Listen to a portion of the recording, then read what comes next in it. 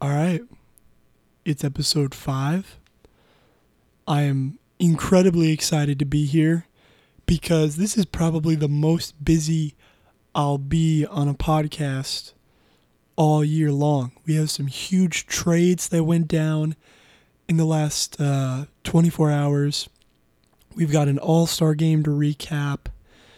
And then we've got some statements that the commissioner of baseball released that I think a lot of people are not too happy about. And then we also have some more trade news from the MLB and possibly Jimmy Garoppolo news. I mean, it's been a crazy last couple hours in sports. I did not watch the 2018 ESPYs last night, so I don't have anything to really comment on that.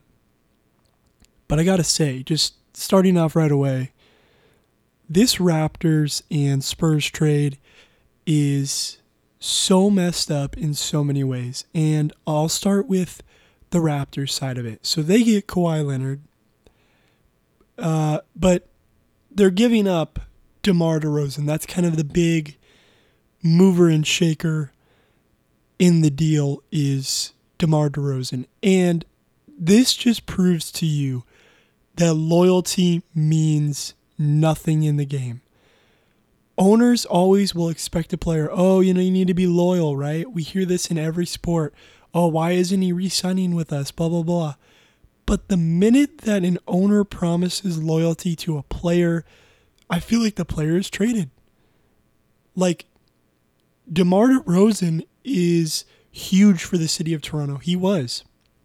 He deserves his number and his last name put on a banner and raised immediately.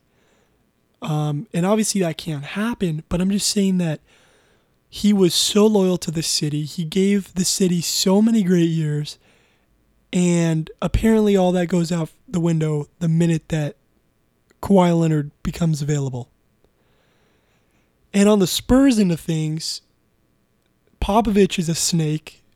He just wants to get rid of him, and he exiles him to a completely different country. I mean, he didn't just send him to the Eastern Conference.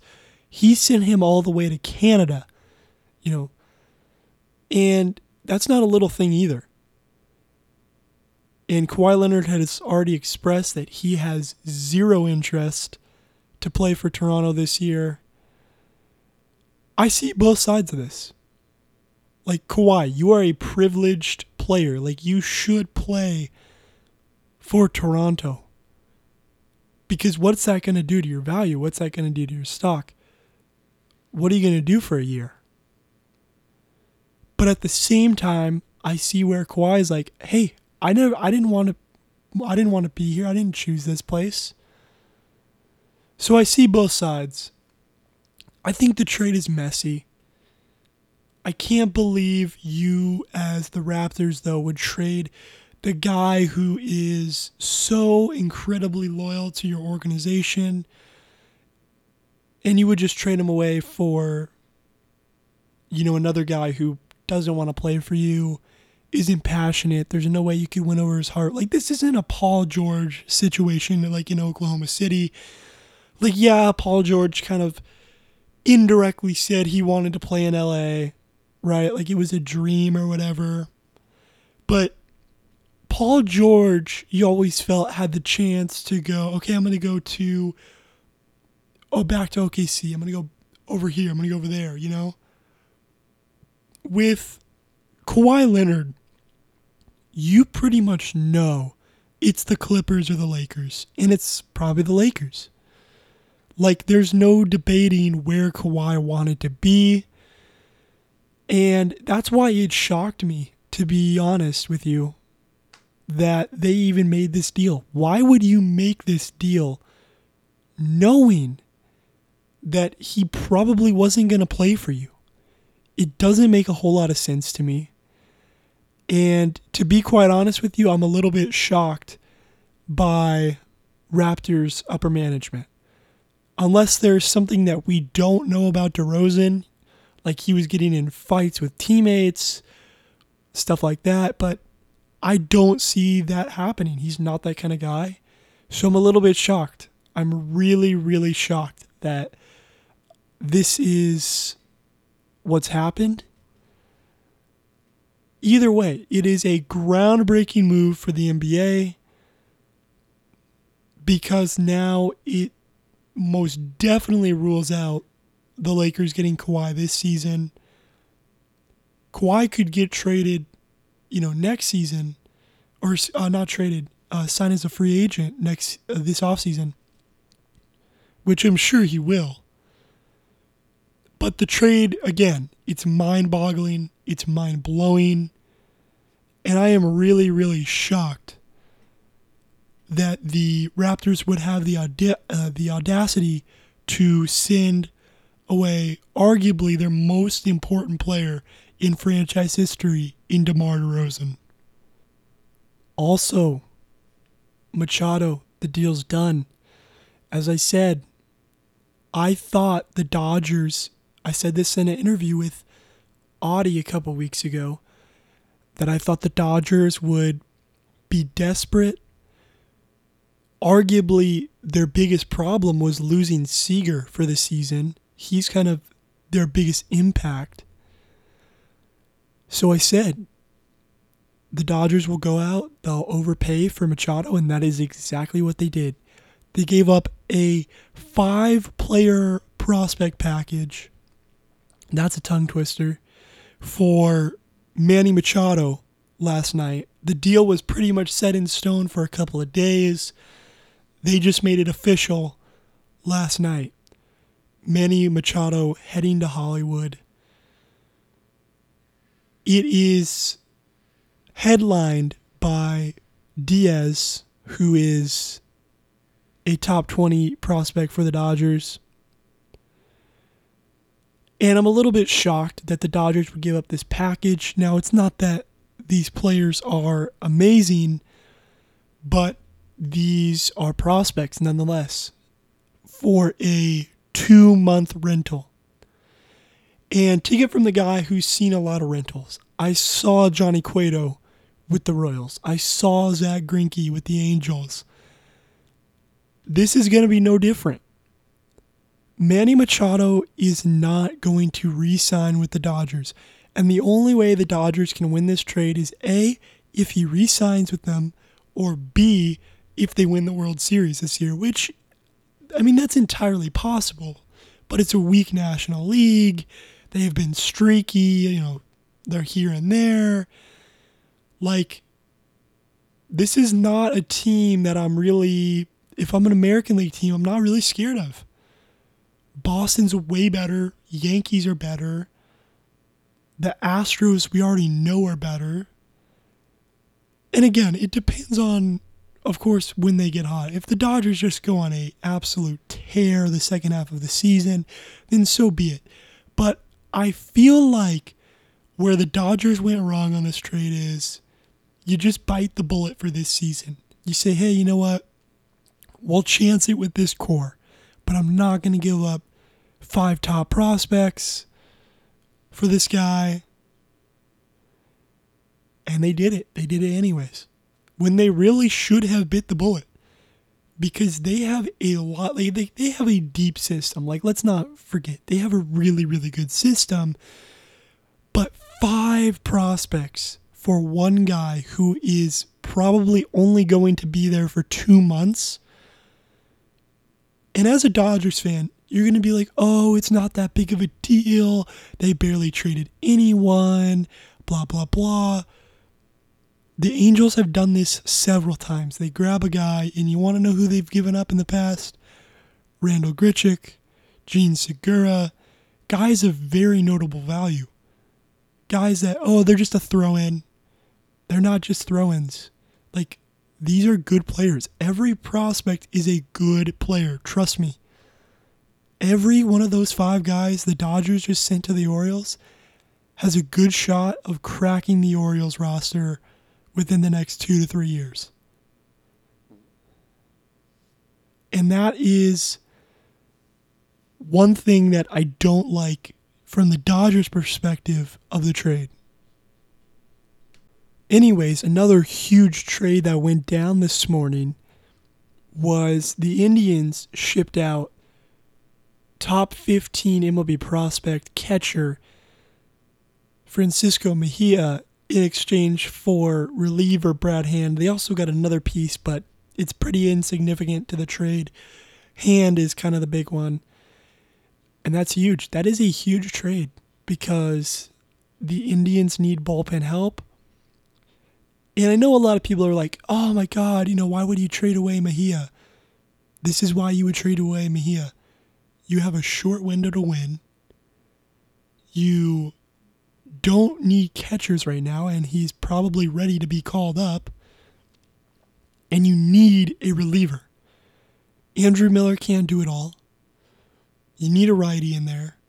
Brad Hand is a dominant all-star reliever.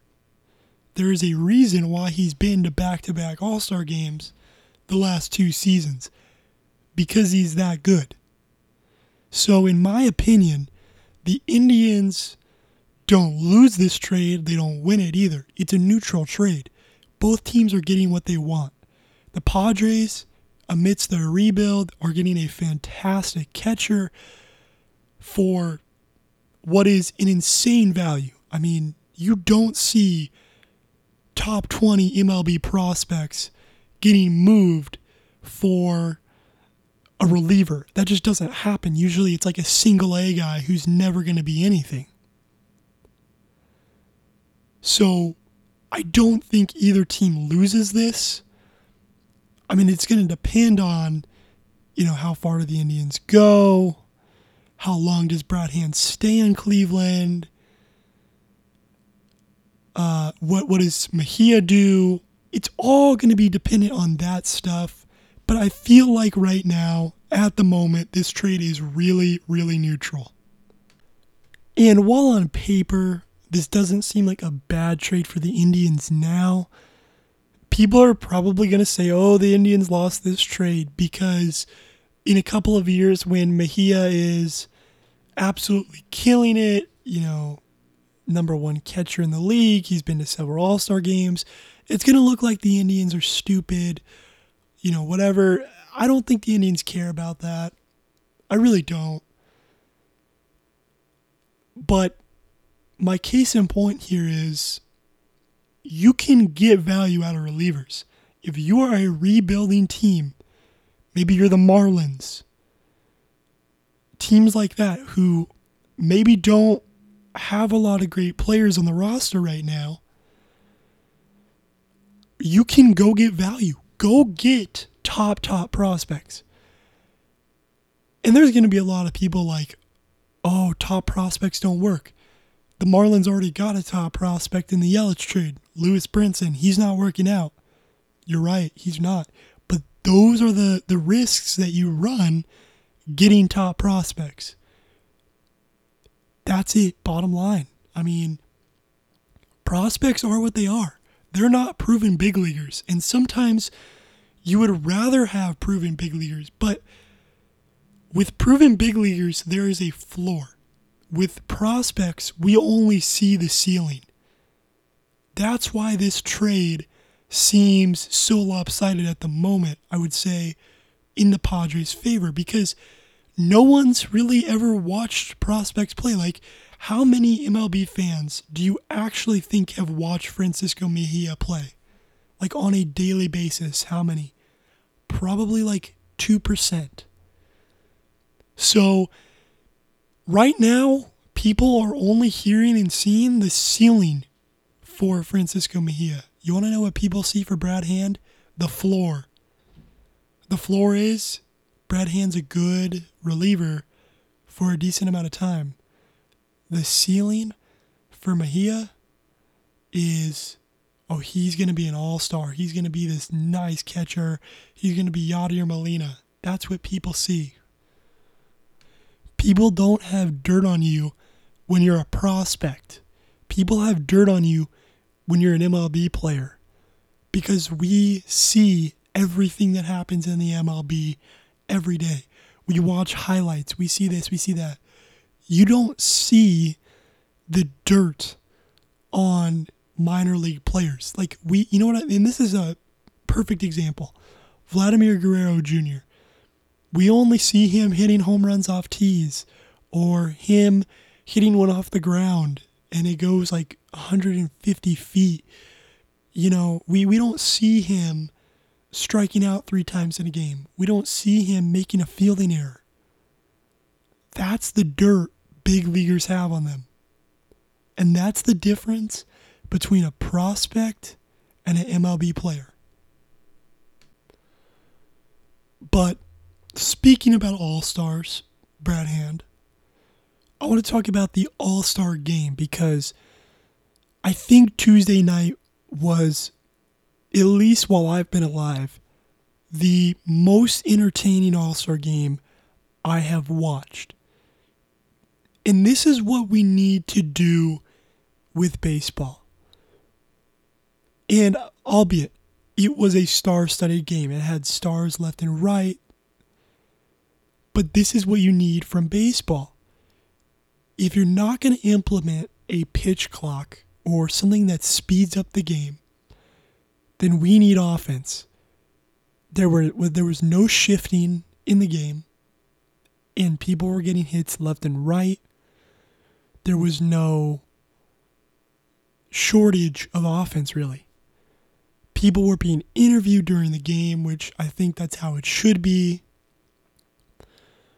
At the end of the day, my goal here is you need to make Game 7 of the World Series just as entertaining, if not more entertaining than the Tuesday night game with the Pirates and the Reds. You know what I mean? You need to have both almost equally as entertaining because that's what makes football so special. The Super Bowl is almost as fun to watch as the NFC Championship game, as the divisional round game, and those games are just as fun to watch as Week 14 Bears and Packers. You know what I mean? So the MLB needs to find a common resolution. They need to find something that allows the game to be super duper entertaining. 2 things I'll say right now. You need offense and you need to improve pace of play. And this is just a suggestion. I'm fine with catchers going out there talking to the reliever once they get yanked. You and the pitcher and the catcher need to get on the same exact page. But how about we eliminate the warm-up pitches? We don't need a commercial break there. That's just elongating the game. You've already been throwing warm-up pitches to your bullpen catcher. Now, if someone gets hurt or something, it's a short notice. You got to get the guy a little more loose. So be it. Why do we need to get a guy loose 8 more pitches before he comes into a game? Eliminate that. I hate that. I think it elongates the game. It's boring. The guys are ready to go. Let's just get this thing kicked off. And if you don't like that idea, then why don't we eliminate, the warm-up pitches and ground balls and playing catch between innings? Why don't we just, first inning, you throw your warm-up pitches, now you're loose. You're loose for the rest of the game. Let's go. You have to do something to speed up the game somehow. Also, I want to point out that last season, as an MLB fan, a lot of us loved watching the World Series. There was a lot of home runs. There was a lot of action. And there was great pitching in that game, too. I don't buy that baseballs were not juiced last year. You don't just get power numbers like you did last year. There was something up with the baseballs. Leave them that way. I don't care. Juice them. Do something. This isn't about people's numbers. This is about reviving a sport. Baseball is a dying art that needs to be revived. We need kids to love the game. The quickest way for a sport to grow is through kids. You need people talking about it in elementary schools, in junior highs, and in high schools. I don't care about what their parents think. Their parents are here and gone. The kids, when you can spread that message, word will get around. Perfect example. If you don't believe me, what do kids mostly talk about during football season? Hey, what's your fantasy team doing? What's this? What did you think of the game?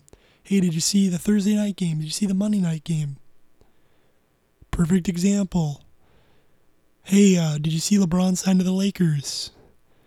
What did you think of last night's game when J.R. Smith accidentally didn't see the clock in game one of the finals? So people talk about basketball. People talk about football. People don't really talk about baseball. People don't say, hey, did you see Mike Trout's home run last night? Did you see Harper break his bat and go yard? People don't talk about that stuff. Also, I want to say that the MLB struggles big time with marketing. They, as a league, do not market their stars as well as the NFL or as well as the NBA.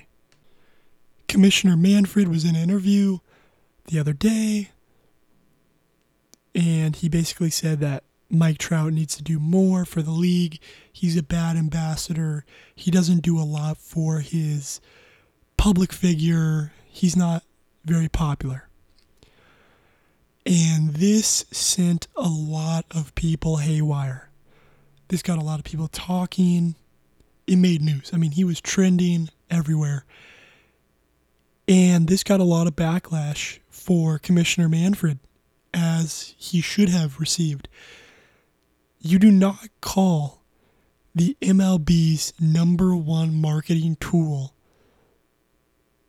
a bad ambassador for the game. All you have to do is use his name and you get people hooked. Right? Like, I bet you more people tune in to Angels Sunday night games than they do for Nationals. Why? Trout is better than Harper. People want to watch him. And in fact, the Angels and Dodgers Sunday night baseball game broke records. 6 million viewers watching. That's a record for Sunday night baseball. Why? Mike Trout and, of course, the Dodgers, but East Coast people watching Mike Trout, West Coast people, and then, of course, Dodgers fans contribute as well. I'm just saying, though, the easiest way to market Mike Trout, you just put him on things. Put him on commercials. Just use his name.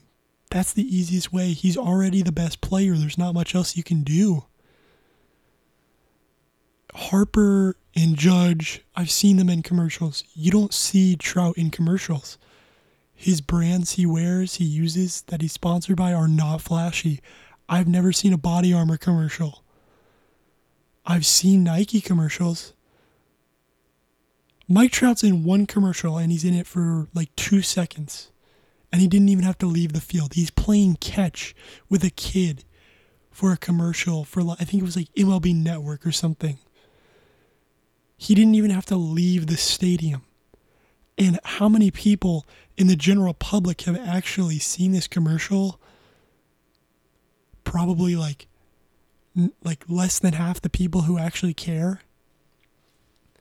Commissioner Manfred is an idiot for coming after his best marketing tool, saying that he is not doing himself a good service by not putting himself out there. Mike Trout is a rare specimen. He takes time before games to sign for any fan. Home or away, he signs. He likes to spend time with family. He likes to spend time with friends. He lives a private life. He doesn't post a lot on his Instagram. He doesn't care about his popularity or his fame. That is a rare species we don't often see. It is rare to see Mike Trout do something that is popular. He is a simple, subtle, humble guy. Doesn't want much stuff. Just a simple living man. And this was a huge issue. The Angels released a statement basically backing Mike Trout. And then Mike Trout released a statement of his own. I mean, it was drama. This is the most drama that I think we've seen from Mike Trout and crew. That's all I wanted to comment on that situation. Basically, point of the story is, Manfred, you are an idiot for coming at your best marketing piece. Now we're moving on, and I want to talk about something that should never have caught news, but basically, KD, Draymond Green, and LeBron James all shared dinner in LA last night, and people were going crazy. Oh my God, LeBron wants to join the Warriors. Oh my God, KD wants to join the Lakers. Blah, blah, blah. I mean, I heard it all. They can't just enjoy dinner in LA as friends. I mean, this story is so stupid that we're even talking about it right now. Why are we talking about three guys who are friends as if they're always in competitor mode? Oh my God, these three guys, how are they friends? Oh my God, these three guys, they want to go play with each other, blah, blah, blah. They don't want to play for each other. KD's happy up there. I mean, maybe Draymond, but Draymond probably wouldn't want to come to a loaded forward team anyways. It doesn't make sense to me. Why are we talking about this? This makes zero sense. It should not have made headlines. KD, LeBron, great businessmen. Maybe they're talking about business. Maybe Draymond needs a lesson on business. Maybe they're just trying to get together and enjoy life. I think we are over dramatizing this situation. It's not that big of a deal. It's three multimillionaires coming together, enjoying a fancy dinner together in LA. LeBron's already had a couple of those, by the way, since he's been back in Los Angeles. If you didn't hear, he was with Leonardo DiCaprio a couple nights ago. This is no different. Just because these are three guys pretty much on the top part of the pyramid in the basketball hierarchy doesn't mean that it's any different. If he was still a free agent, sure, I could see your concern with this.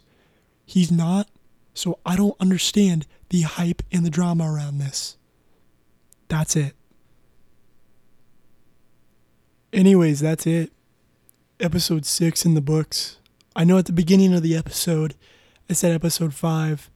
That's an error. That's a mistake. It starts getting hard to track these after you do so many, but I do hope you guys enjoyed the episode.